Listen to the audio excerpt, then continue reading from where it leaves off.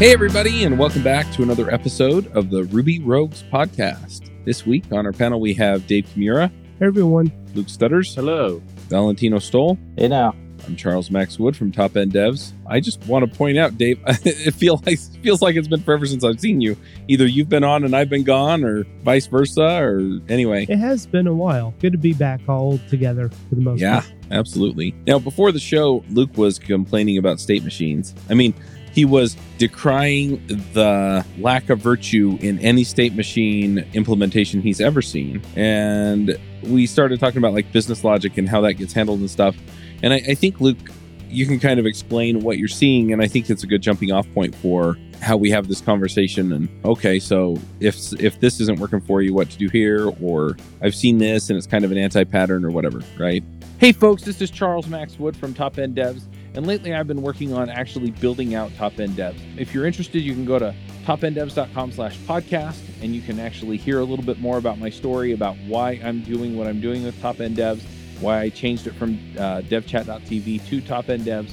But what I really want to get into is that I have decided that I'm going to build the platform that I always wished I had with devchat.tv. And I renamed it to Top End Devs because I want to give you the resources that are going to help you to build the career that you want, right? So whether you want to be an influencer in tech, whether you want to go and just max out your salary and then go live a lifestyle with your family, your friends, or just traveling the world or whatever, I want to give you the resources that are going to help you do that. We're going to have career and leadership resources in there, and we're going to be giving you content on a regular basis to help you level up and max out your career.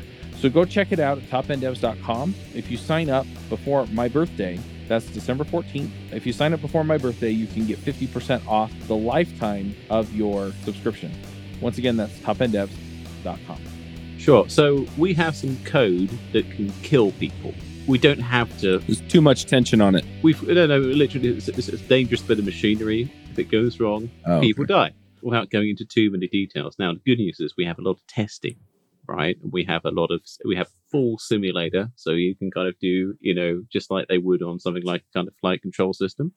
But it's dangerous. It's fundamentally dangerous. If it goes wrong, people could die. So we're designing a system this week, and they want to use a state machine to do the logic. Logic's not complicated, but I want to use a state machine. And I said, I've never seen this work. I know about state machines. I understand them. I've worked with a lot of code that uses them. But I said, don't do it this way. Just use really simple logic. If it's really important and you don't want it to go wrong, make it as simple as you can. Just please don't put a state machine in. So they put the state machine in, we fire up the simulator, and sure enough, complete disaster. No one knows why. And we're having to redo the whole thing, re-examine it. We're drawing up big tables. And it's not the first time I've seen this pattern. People Google stuff, they read about it, they reach for it, and it doesn't work out. So I've developed this incredible prejudice against state machines, and now and I wasn't a popular guy at work because they were like, "Oh, this is going to make Luke really happy now that this isn't working." I was like, yes, it did make me really happy, because I told you it wasn't going to do it, and it didn't do it, right?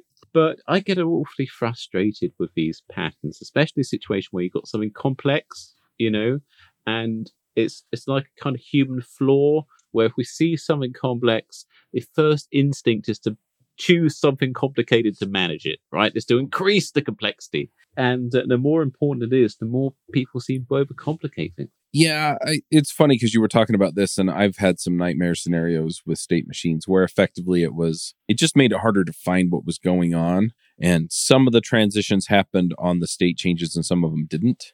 That's usually where things start to kind of fall apart. Is it's like, okay, is this just a callback, or is it just a method that I can call that makes the change that I want? Or is it in this state machine logic that changes all the time? And so I hear you. I think there are probably some simpler scenarios where it makes a lot more sense.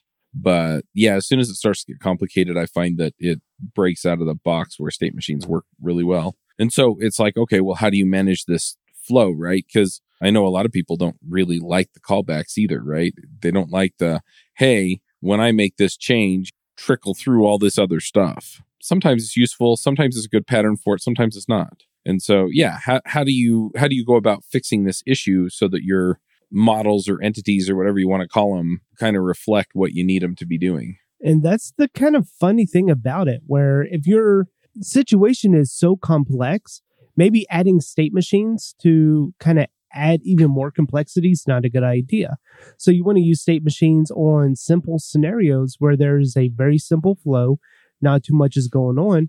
But then it's like, why complicate this simple thing with adding in something like state machines? Mm-hmm. So I do see y'all's points, and I do tend to side with you all on the same reasoning that you're adding a certain level of complexity with this new framework or pattern with little benefit.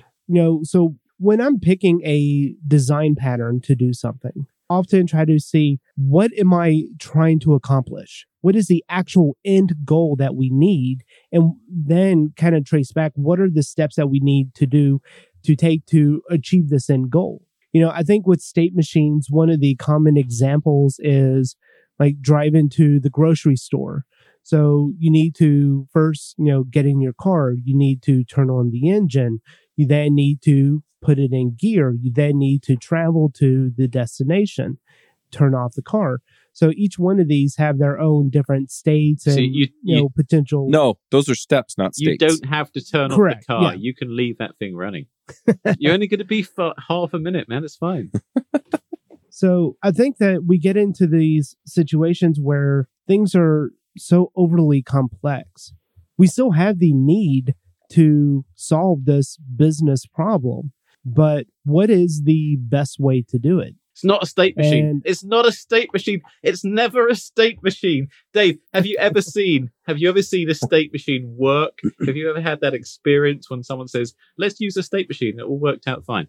Oh, absolutely. No. Yeah, go on. Defend the state machine. I think state machines are misused quite a lot. And I think it gives them a bad rap. I mean, state machines come from like a mechanical engineering standpoint, mm-hmm. right? Like that's where they were invented. That's the purpose when you have machines that are stuck in loops in a certain state and they just are autonomous in that state. And if you use them kind of as they were made, so for example, in like a web server or something that's lower level that deals with things in particular states, I think it makes a lot of sense. If you're trying to apply it to like an ORM model as an example, a Rails model, I think it quickly becomes a mess trying to apply it, for states, something that's stateless. Yeah, I think you're mostly correct there. The issues that I've run into is that I find myself complicating my code. Am I in this state? Then I'm going to do this. Am I in this state? I'm going to do this. And yeah, it usually is down to, I almost ought to have different models that I can pose this thing out of if that's the way I'm going to do it. But yeah, I think there is a place for them. Where people are reaching for them in the right place. I think a good example of where I think we fall into that trap of we need a state machine to handle this is, let's say for a real world example, because most of us are employed by an employer, and by that we have annual or quarterly reviews that we have to go through. So as a employee, I have to fill out a self-evaluation. My manager has to fill out their evaluation. Some companies might do 360 reviews. And so this whole idea of the review process, you have many different moving parts.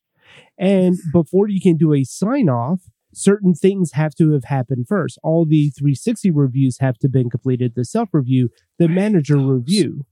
And so you would kind of almost jump towards, like, we need a state machine to manage this because it's so complex. But I think what happens is we start reaching for it, we implement it, but then when something goes wrong, that's when I think I really had the issue with this state machine, because tracing back where something went wrong, I think is a lot more difficult with these kind of deeply nested conditional and relational patterns where it just gets to be a nightmare very quickly. And when something goes wrong, you have no idea what or why it happened. You're unable to reproduce that exact scenario. And then you're just kind of left scratching your head. why is this sign off not happening when all the reviews are done? But with the nature of state machine, some logic somewhere that you've added to manage these states, it's just kind of gone wonky. Yeah, that's fair. The other thing is I find that state machines work well if all of the action happens on a state transition. Then they're really easy to think about. Yeah, I've found that state machines are great in isolation, right? Like when you add like a Rails model as an example that's backed by an entire different state machine, right? Like the Rails active record is kind of stateful in that it keeps track of whether or not that it's persisted to the database or not. That is a state of that particular framework. I mean, it's hidden away from you, right? And so when you introduce a new state machine on top of that, that is dependent on it and it's not explicit because, you know, the whole idea of Rails is that you don't know how the internals work. You don't have to know anyway, right? And so like that state is internal to itself. But when you put a whole new state machine on top of it, it starts to become dependent on that other state machine, right? Like if it's not persisted, the state, you might think that model is in a particular state that you've defined for it in isolation, so to speak, but it's really not. It's, you know, it's kind of stacked on top of a whole bunch of other dependencies, like you're saying. And I think that if you make like kind of like a poor old Ruby object, your state machine, where you can closely keep track of its internal state and its external dependencies are separate, it makes it much easier to work with and be able to debug. Yeah. One thing, though, that I see with active record and what state is it in, right? Is it persisted? Is it valid? Is it blah, blah, blah? Is that most of those things come off of different fields, right? So there's not really a state field in the active record. There's not a state attribute of the model object. Instead, it's created at, updated at, as to whether or not it's a new object, or you run through all the validations, and then if it has errors, it's not valid. And so if you look at it from that perspective, do you need a state machine, or do you just need some other way of keeping the ledger straight so that what its state is? And I think those are two things that kind of illustrate another issue with state machines is that, and you kind of pointed this out, Valentino, is that often you have different states for different parts of different processes, right? So valid, not valid, persisted, not persisted, or some of the other ones that I've worked on, right? It's in this state as far as where or how it's been reasoned or reckoned one way or the other, but then has this other state for keeping track of how many there are or whether or not it's been managed in this other way. And so if I'm trying to keep track of something complicated like my car, right? There's a state for my oil level. There's a state for my fuel level. There's a state for my engine temperature, right? And all of those things matter, and they all kind of compile up to it runs right now. Yeah, but I totally agree there. And I think that if we deconstruct our need into small individual steps, then you find yourself not really needing a state machine, but you just have a lot of moving parts. And by having a lot of moving parts, then you are able to look at each one individually and address those issues. So for your car reference with the oil level, that in itself is kind of one entity, and that would be very easy to manage. Is my oil level correct? And then you have another state for your oil. Does the oil need to be changed? And you can kind of control each one of these in their own poros, so to speak, to manage those. But then you have an overall dashboard, or you have this overall idea where in a car, it's your gauge cluster, where you can see an overview of the state of your vehicle, and you can be alerted if something goes wrong and stuff. So I think trying to find that kind of translation into a Ruby application is kind of where we need to get to. And I think that Rails itself just provides everything that we need, because we can just write plain old Ruby to handle a lot of this. So I think where I get myself in trouble when trying to deal with complex business logic is I try to do too much at one time. So if I try to have one model do something, and then when something happens on that model, I then use a dirty callback to then do something on another model, and then that other model does something because an event has happened or triggered and it does something on another model, that's where I get myself in trouble.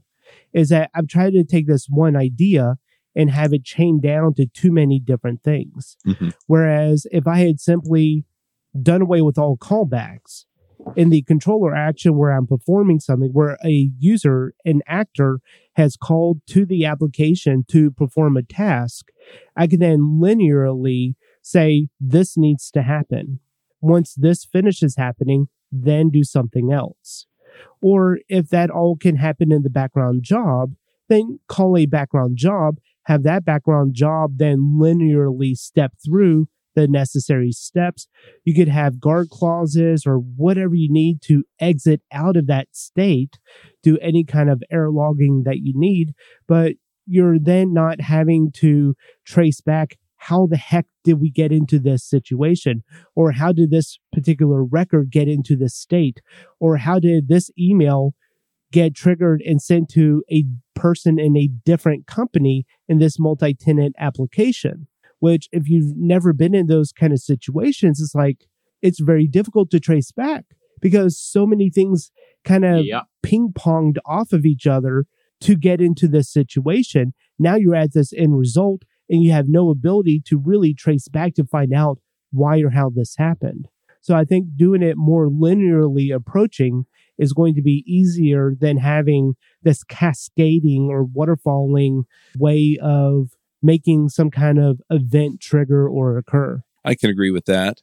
It sounds like you're advocating for some smaller pieces, though, for each step, right? So it's, what is this piece doing? What is this other piece doing? What's the story on this thing, that thing, or the other thing, right? And just keeping it small and easy to reason about, as instead of having that cascade. How do you determine what belongs where, and how do you keep track of, okay, this is the small change that I'm actually going to care about here? Yeah. So as a general rule of thumb, I try not to put any of the business logic in the controller or in the model. I try to extract it out to a plain old Ruby object that can be initialized, instantiated, and then called on, because that's going to be very easily testable.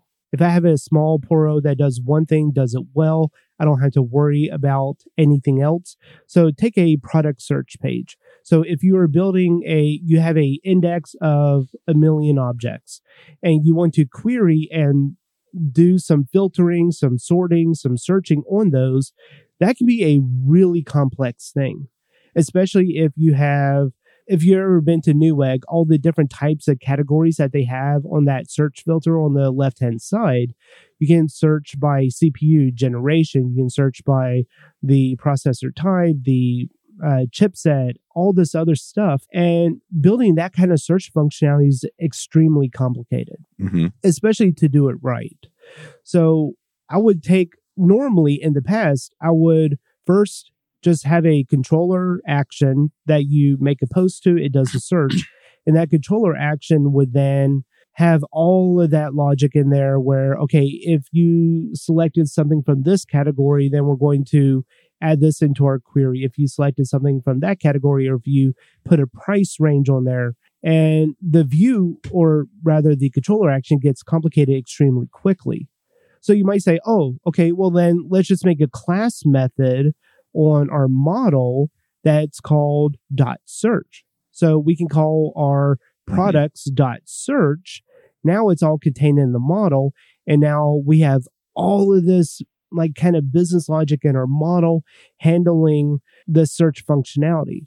And I don't think that's really the responsibility of the model either. The model is really just my place to get data and to store the data, not to manipulate or to form it in a way that I want to present it to someone. So I would create a plain old Ruby object called product search. And within there, I would contain all the business logic that's needed to properly do the search. So doing this, I think, has a lot of additional benefits than just simply organizing your code.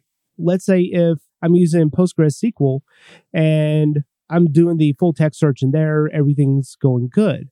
Well, I might eventually hit a point where we are putting too much strain on our database and we need to now implement Elasticsearch or something else like that. Well, going all throughout my application code to find out where am I doing searching, where am I really kind of hammering and hitting that database hard, because the search functionality is going to be difficult. But if I organize the code to where I have a small plain old Ruby object that handles the search functionality for my products, then I just have to go to this one place or just a very small few places to implement the new functionality.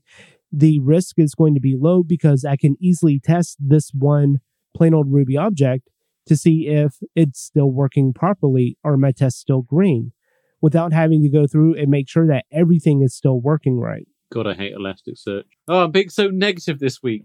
Elasticsearch is amazing when it works. He really hates Elasticsearch with a state machine on it. I was just thinking about what would be the ultimate nightmare scenario. I agree with you, Dave, especially if you want to put a complex search in, then it needs to be handled outside the model. But I like doing product.search. So I usually wrap it at. So I can still call that on the model, but it goes somewhere else. And just another tidbit about the Poros. One pattern that I usually do, and I know that a lot of people hate this pattern, it's just what I like. So I will have only one entry point into these objects. So if it's something that is not mutating something, then I'll have a call method. So I have a class method call, which then initializes the object, and then it'll call the instance method call. If I am doing something that's mutating, so if this plain old Ruby object is actually mutating something, so making a persisted change to the database, I'll have a perform. Or if it's doing some other kind of action that's going to change data, then I'll use perform. But having only one accessible entry point into these plain old Ruby objects not only makes it a lot easier to test, but you find yourself not breaking the single responsibility principle that each object should do just one small thing and do that one small thing really well without kind of bleeding over into other responsibilities. So I have a question. How many models or how many files are in your app Poros folder? Usually a lot. And I will namespace them to keep them organized. I'm very big on namespacing. I think it does wonders for code organization, where I think a lot of other people will say, oh no, to organize code, you have to use microservices. No, you just need to organize your code well. It could be a huge application, but if it's organized well, then it's not that big of a deal. So I guess the other question that I have is Active Record gives you a whole bunch of goodies that I like to go and kind of make into my own little thing that you would create a class for, that I would just go and happily create a method for. And I think that's actually a little simpler in a lot of ways because I know where to look. It's one method. Most of them aren't that long or complicated. So do you do that too? Or do you find that there's a certain cutoff for that? Because I don't know. You have to draw the line. Yeah. It seems like there's a lot going on in your app too. Yeah, we have to draw a line somewhere. If we don't, then we will get ourselves into a unmaintainable mess. The best example that I can come up with about this is GitLab. I absolutely love GitLab. The product is amazing. Mm-hmm. It does everything that I want it to do. But have you ever gone and looked into the source code of GitLab? Yes. Not for a while. Yes, I have. The user model is over 2,000 lines long. Mm-hmm. I have no idea what touches other things. I have no idea of what is kind of contained. So if we're talking about just I don't have a good example, but if we're just talking about a certain piece of functionality, you say, oh, let's just create a method in our model for that. But then it happens again and again and again. And pretty soon you have 100 methods in there. And the question comes to play is, does this method that I'm using here, is it dependent on other methods in there? And are those methods then dependent on other methods? So if you find yourself having trouble let's say you're going to clean up the code by moving all of these dependent methods that are related to each other with the same kind of idea or responsibility into a concern. Not a reusable concern, just a concern in the model. I was going to bring that up because that drives me nuts too. Yeah. So, but let's just say we're doing that. So we are extracting them into a module that we're then just going to include into this user model. Are you going to be able to just look at that file and easily be able to do it? Or is it going to take you a long time? And I think if it's the latter, it's going to take you a long time to do. Then you have already overcomplicated your model. Gotcha. Yeah, I've worked on an app that they had several concerns for several of their models. And some of them I kind of can see a rhyme or reason toward why you grouped them together in this concern. But I find it concerning, pun intended, that all of that responsibility winds up just in one class. And then it's, okay, so what was the point of the concern other than we didn't want a 2,000 line class? Instead, we're going to have 3,000 lines of concerns to go into our 500 line class. All of this reminds me of the beginning of Rails, the whole MVC debates. For those that aren't familiar, it's Model View Controller, which model is supposed to model the data. The view handles everything related to presenting it, and the controller is the control flow of that data to the view ultimately, right? It's a really hard pattern. It's a controversial topic, for really. New developers to get a hang on. A lot of people. It's a controversial topic, right? Like, not everybody agrees that's the way to model the data system. I'm good. And I'm good your with app. the M's. I'm good with the V's. But there's one letter I have a problem with, and it's not the M or the V. The problem's the C, right?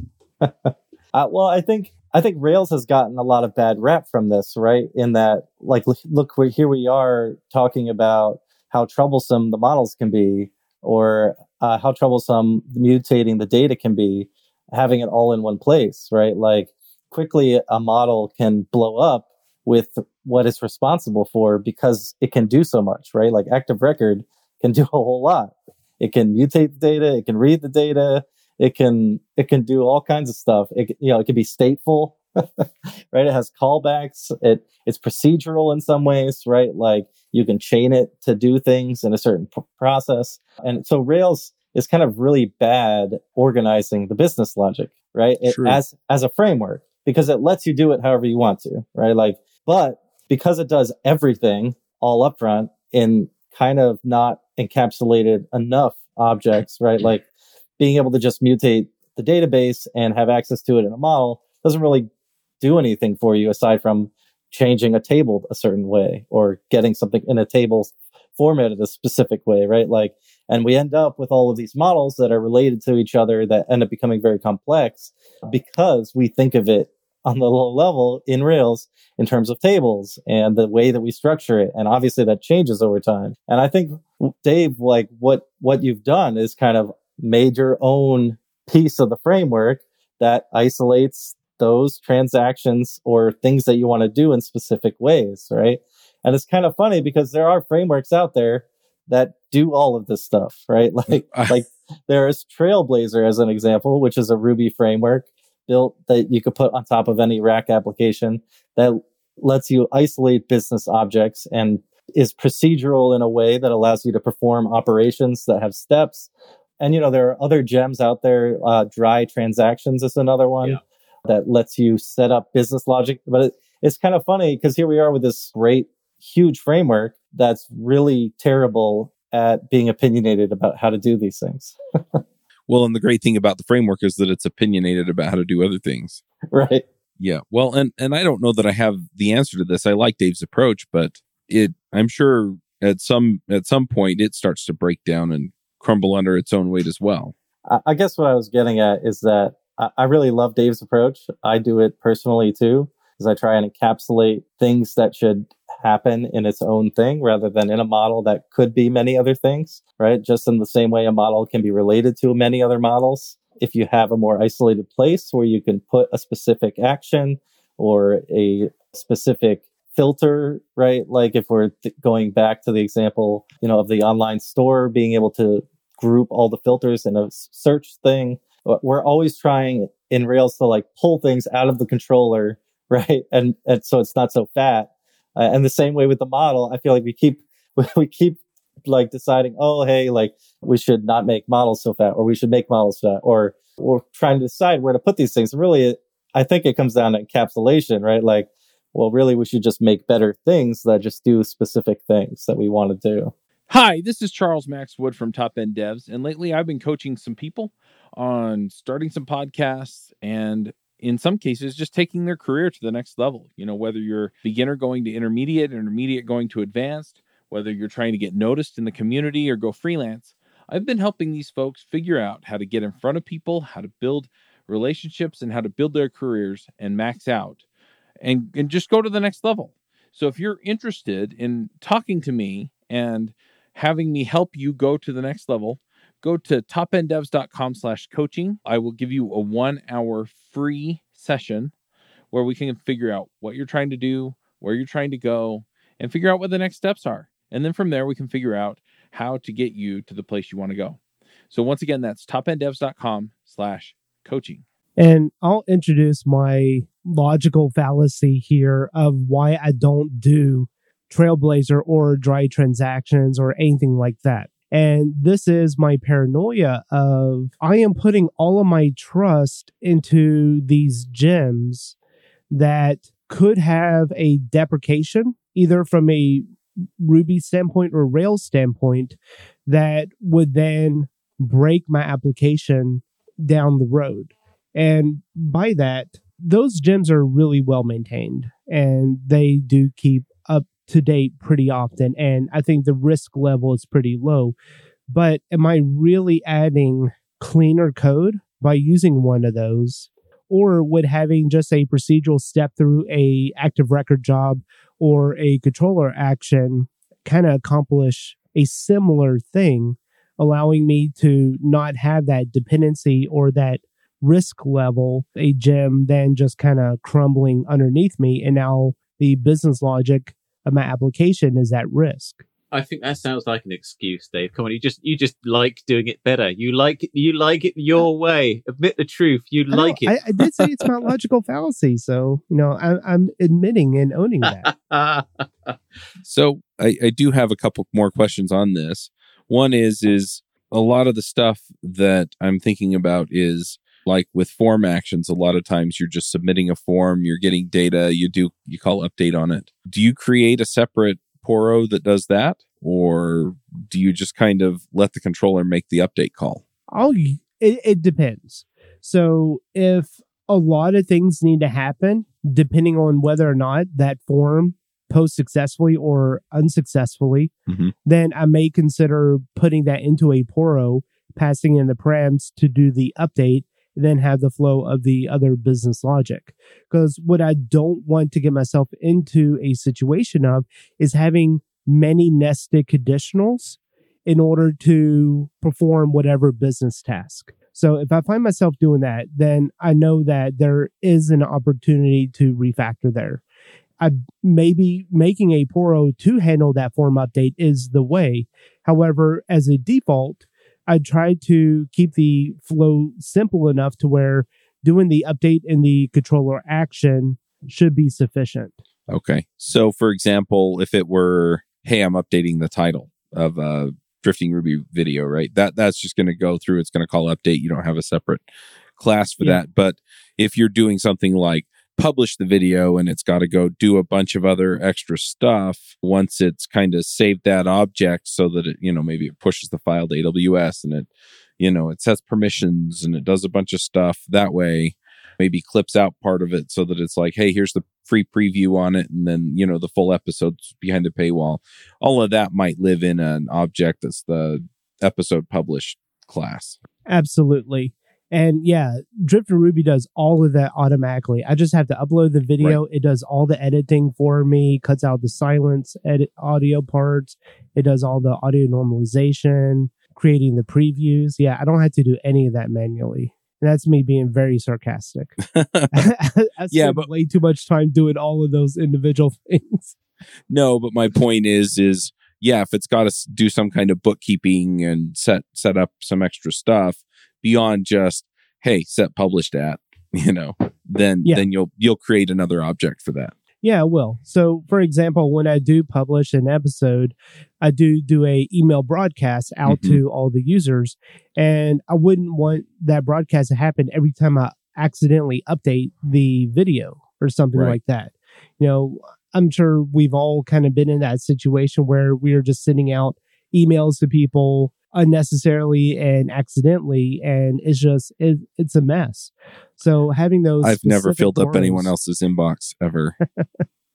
Having those specific poros to handle that part of our business logic, I think helps reduce our risk. Right. So that's the other question I have is, if you have like a episode publisher or video publisher, right, that does the video and stuff like that, do you have another Poro, or maybe it's a sidekick job or something that says, go tell everybody this is published, like a publish email object? Yeah, absolutely. And so then you just call the one from the other. I do. And then from there, just in this specific example, I'll actually queue up each email to be its own job that gets triggered out. Because if it fails, Sidekick will try to retry it. And I don't want to send someone the same email 5 times because some user, a couple of hundred down the list, had a strange character in their email. Just like you wouldn't want to charge someone 5 times because it eventually got down to sending them the receipt, and then it charges them again and again because the receipt generation failed. So This reminds me a lot of an article from Thoughtbot I read quite a while ago now on form objects, where they tried to make poros per form. So anytime that you had a form on your application, that became its own poro. And ultimately, I don't know if they coined the term. I think it's just a design pattern, but form objects. So then, like, you have a specific form that does whatever it does in it when you submit it, and you know that it's going to do those things no matter what, anytime that you submit it. I've used that pattern before, and it saves quite a lot of headache. Do you know what all of these design patterns and things have in common, like kind of state machines? They've all got a cool name, haven't they?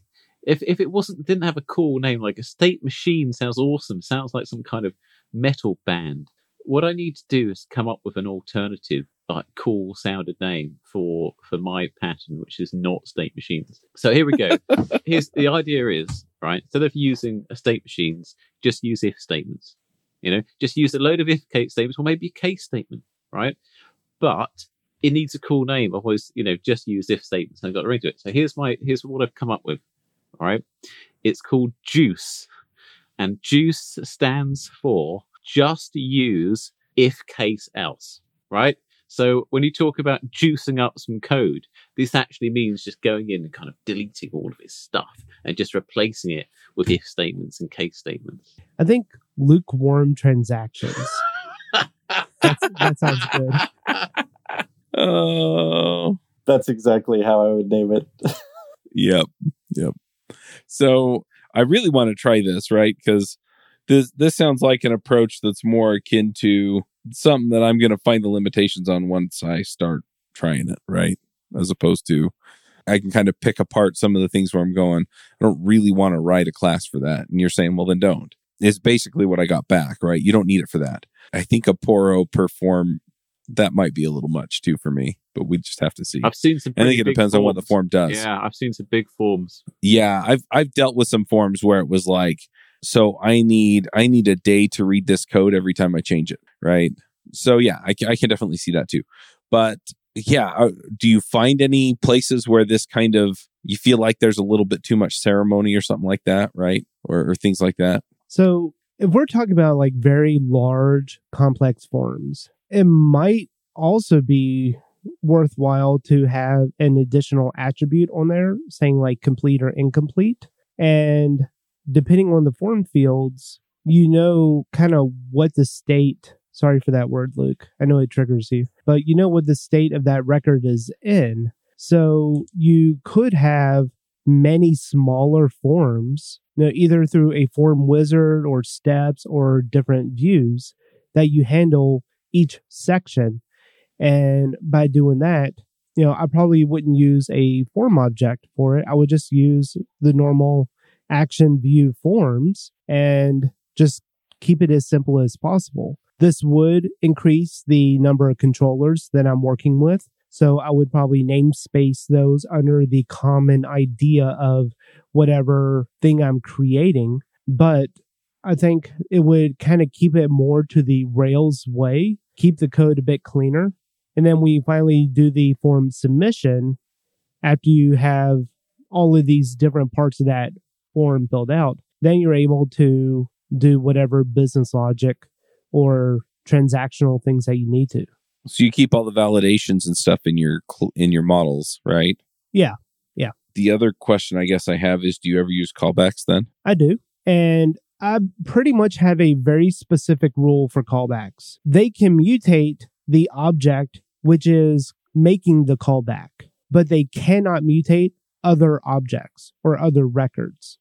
They have to only touch themselves, not others. And an example of that would be kind of a old school example, but when you create a new record, you have a after create callback that generates a token for that record. So this callback is then mutating its own object. Mm-hmm. But I wouldn't have a callback that would then mutate another object based on this object's creation. So what I would do that does touch other objects is something in a more modern Rails application with Turbo and doing broadcasts. So if I want to update the view on something, then I can use a after create commit or after destroy commit, after update commit callbacks to then broadcast changes to the browser or to many browsers. And the idea there is I'm just displaying information. If the user is able to hit F5 or Command R to refresh their browser and see the exact same data, then I'm not introducing any kind of real risk in this particular context. I thought there was something built into Rails 7 where you could kind of hang something off a model and Action Cable would do it all for you. Yeah, that's their broadcasts. Yeah. So you can have a broadcasts, just that simple helper, and then on any kind of create, update, or destroy, it'll then trigger and broadcast those out. But if you need to send, let's say if you're dealing with a shopping cart and I add a new cart item to my cart, you can use that broadcast to then display and render out that new cart item in your shopping cart. But the other DOM elements on the page, like your checkout button, usually it says the number of items that are in your cart. It's not going to update that. So you would have to manually have a after create commit callback that would then broadcast to that particular Turbo frame tag to update the number of items in the cart. Gotcha. So circling back to the Rails portion of this, is there even a solid foundation that we could have that could solve all these problems? Or is it really better to just roll your own every time? So here's a trigger word that'll upset a lot of people. Service objects. Just make everything a service object.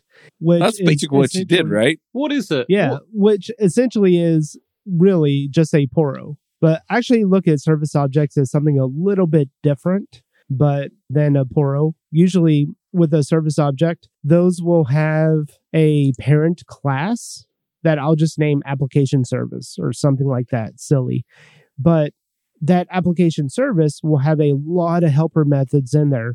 A successful question mark method, a failure, errors, and then the result that would actually return back whatever the either API results are or the result of that transaction or the Poro that I was trying to call. So in those cases, I do view service objects as a little bit different, but essentially they are still all just Poros.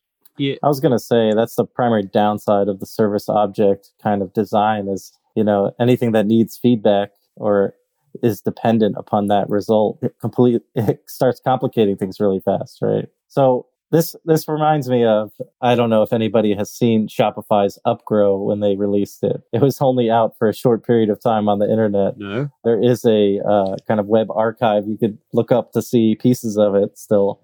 But they had an interesting concept of creating layers for what the various parts of your application were doing that I thought was interesting. And it seemed to me to just kind of, circle back to creating an opinionated way of how to do these how to handle these POROs or service objects and how to process them in a series. I don't know if anybody else has seen it, but the ideas that they came up with were really interesting as far as, how to organize your user inputs separately in their own kind of layer. You had like a results kind of in your own layer, and those were buffered between, actions that you wanted to make.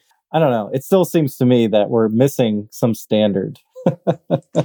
Yeah. Is there an underlying abstraction that we could kind of frame all this stuff in? Yeah, at the very bottom of the missing pieces on the web archive, you can see kind of like an image of, their top level was a controller that handled directly interacting with the view, and then anytime that a user needed to do something, they would give it input to action, and the action was responsible for the next layer of going to a repository, which the repository itself would interact directly with the database, our active record, basically buffer, and then that would come back to the model, which would go back to the action. And they had this kind of like really interesting process and flow for organizing those layers of the user giving you and performing something versus what the application would do with that action. Yeah, Phoenix works kind of that way, where you have the repository and then you have the model on top of it. And the model mostly has, the kinds of create object, create an object from this, create an object from that, update from this, update from that. And so whatever you need, the business logic all lives in the model, and then you pass, the repo is basically talk to the database. Assistance layer. Yeah. So I guess what I'm getting at is I think we're missing a letter in the acronym of MVC. And maybe the S for service objects should go mask between. MVC, MVSC. I really just messed up the pronunciation. Yeah. So yeah, I think we're going to call Dave's thing Rails on Rails. Well, we do have to be careful, because with any kind of pattern that we take, we can abuse it.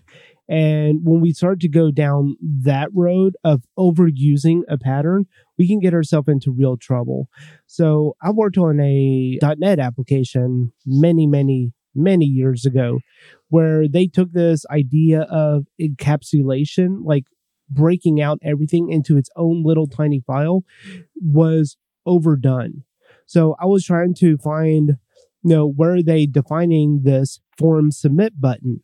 And I had to jump through 10, 12 different files of nested components within nested components within nested components, just to get to the actual class, the HTML class that was being used for that button.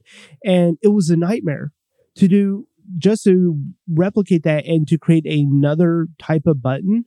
It took me a few days, because I had to jump through and trace back all these steps. So we do have to be careful that when we are taking any kind of design pattern, whether it's form objects or service objects, if we are doing state machines, that we're not overusing it and abusing it to the point where now we would have been better off to have a fat controller. Yeah. I'm kind of wondering too, because, you've talked about this. Sounds like, Valentino, you've done some approaches similar to this. Yeah. Where is that cutoff, right? I mean, you're talking about things kind of getting way too granular. I'm also wondering on the other end, what point do you look at a service object and say, wow, there's way too much going on in here? Where do you draw those lines? How do you do that? I mean, I guess there's some feel to it, but do you Sandy Metz the thing and say 10 lines? I don't know. Or Rubocop it? I do remember an interview with DHH a while ago where he talked about how he uses controllers and basically tons of controllers. Right. And, going back to the kind of RESTful applications that kind of Rails foundation is built on, is making, and it seems Hotwire even is wrapped around this same premise, right? Where the more controllers, the better, the easier it's going to be to hook them up and make them actionable. I've definitely seen that when it's done right, like you said, Dave, anything can be abused. But having the controllers like kind of all over the place with specific purposes that do specific actions, and just kind of overusing those controllers can also kind of help. But like you said, Chuck, it depends. Where is the line? I would say if you're starting small, keep them in the controller and the model. I hate to say that after all of our talk, but if you're just making a small startup of your own, like the traditional Rails way of, I just need to get something up and running really quickly. I guess the foundation of Rails works really great for that. When you start to grow in size, though, I would like to know kind of what those stats look like. I don't have an answer. And I'm going to push you on one thing. The only thing worse than the wrong abstraction is two abstractions. So when you decide you need to move it from the small startup app to the I'm getting complicated app, and you start moving stuff over, okay, now do I look in the model or do I look in the service objects? That's worse in my head than I've got too much stuff in my model, or I picked up service objects too early. Yeah. And a lot of this is going to be subjective for the team. Yeah. So you asked, when are we going too far? I would say when, that team is saying like, wow, this is getting really complicated. Hopefully you guys, or, hopefully the team will kind of pick up on that before you get down that rabbit hole too far and be able to pull yourself back out to kind of rethink it. Hopefully not at the cost of too much time, but it really is a subjective thing. We don't have an answer. And I think that's partially why Rails does not provide an answer, because there really isn't a good one yet. Yeah. Well, I do like wow, this is getting really complicated, because again, at both ends of the spectrum, right?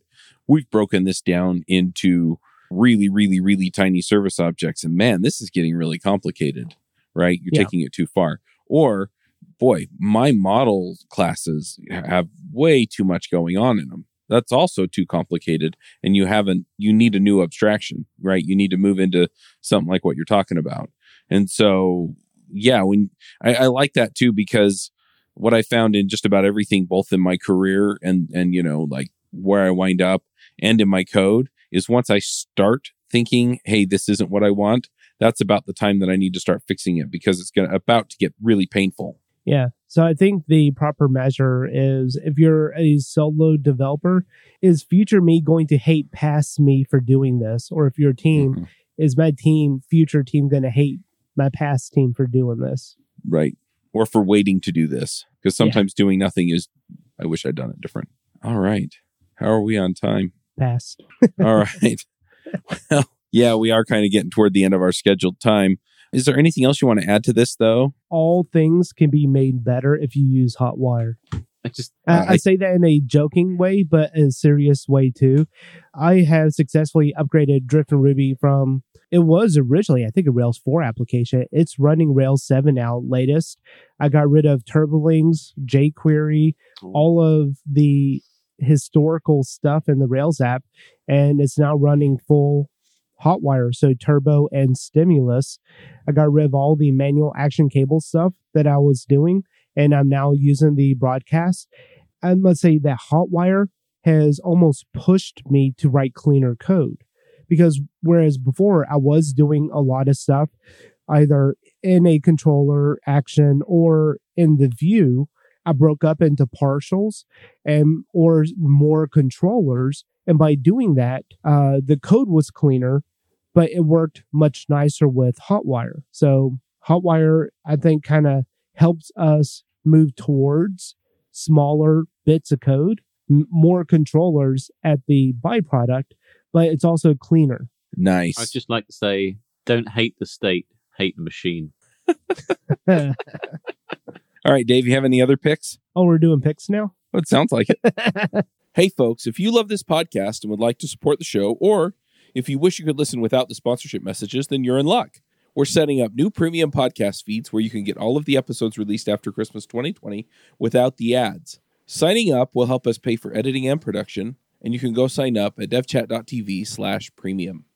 No, so I do have a pick. I've been more conscientious about air quality, like CO2, ppm, in my office and stuff, because that's where I spend most of my time. So my first pick is going out to Airthings, which is similar to the AirAware that DHH recommends, but that's like $900 on Amazon right now, which is insane. $900. This thing was still pricey, but for $900, I will go to your office and personally sniff the air. And the second thing, I haven't received it yet, but I did order it to give it a shot. But the concept and idea, you can do a DIY version of it. It's a Algenair, and essentially it's like a little lava lamp that you fill up with the algae, and it grows in there. And algae is a natural CO2 scrubber and oxygen producer. So I think having one of those in my small office here might also help lower the CO2 levels. Maybe not as much as just opening up the window, but I don't like sunlight and stuff, so I'm a hermit. So I'm going to ship you a whole box of garlic. All right, Luke, what are your picks? So my sister has a disability. I took her to an orchestral event last weekend. So I was away from home and I had to work remotely in a coffee shop, which I don't generally do these days. But I was incredibly productive because I had my new MacBook. I got an M, whatever it is, MacBook. I know Dave got his last year. He's had it for ages, but I've never taken it out before. And 5 hours later, the thing was still on 85% battery. That was just incredible. But I was coding over remote SSH extension on a VS Code.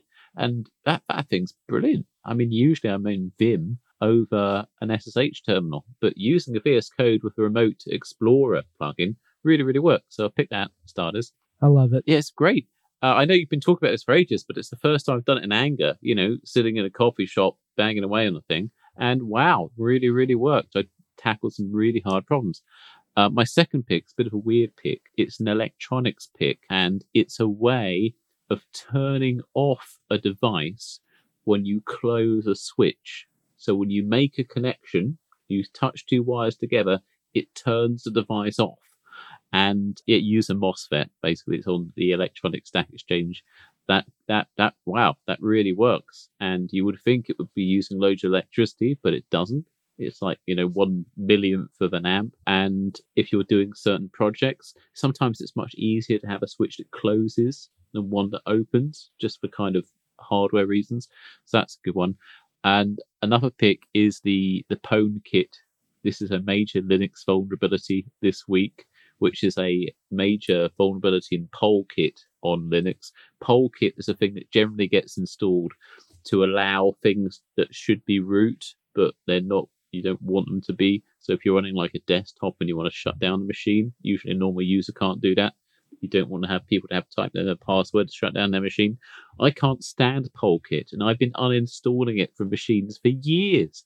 And it's really gratifying to find that there's a major root exploit that's been in there since 2009. So it turns out I was right to uninstall Polkit. And probably final pick is British Computer Society. I mentioned I was joining this a while ago.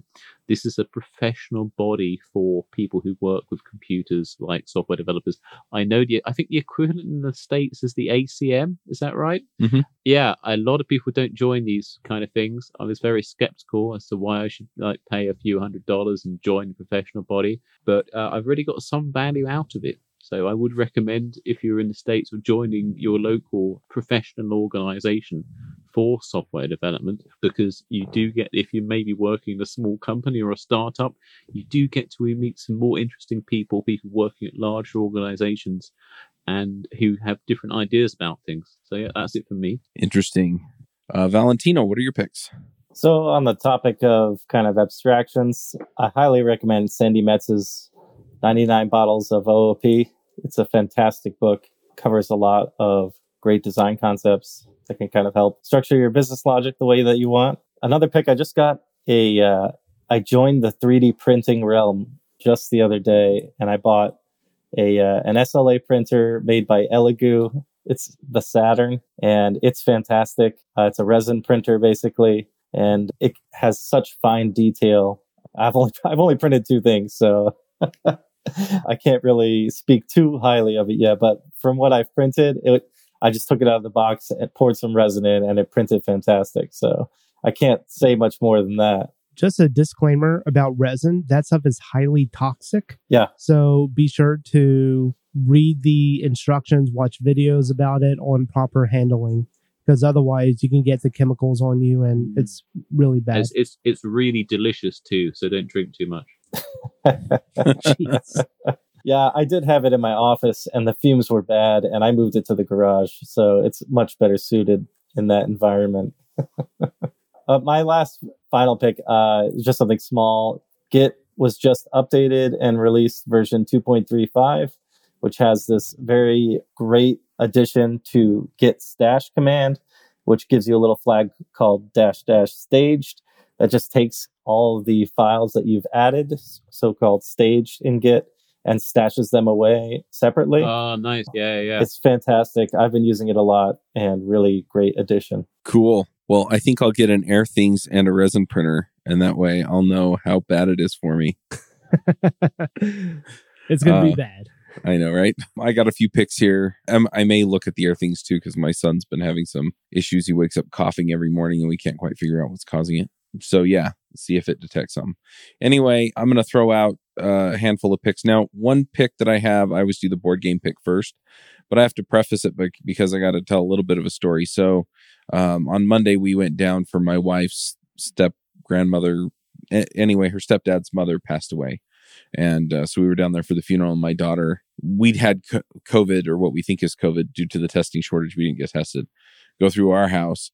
And we went down and my 6-year-old was just coughing and stuff. And we were like, everybody else was over it. We didn't really want to chance getting anyone sick that hadn't already been around her. So I just stayed at my in-laws' house and I bought her this cat puzzle at Walmart for like $7.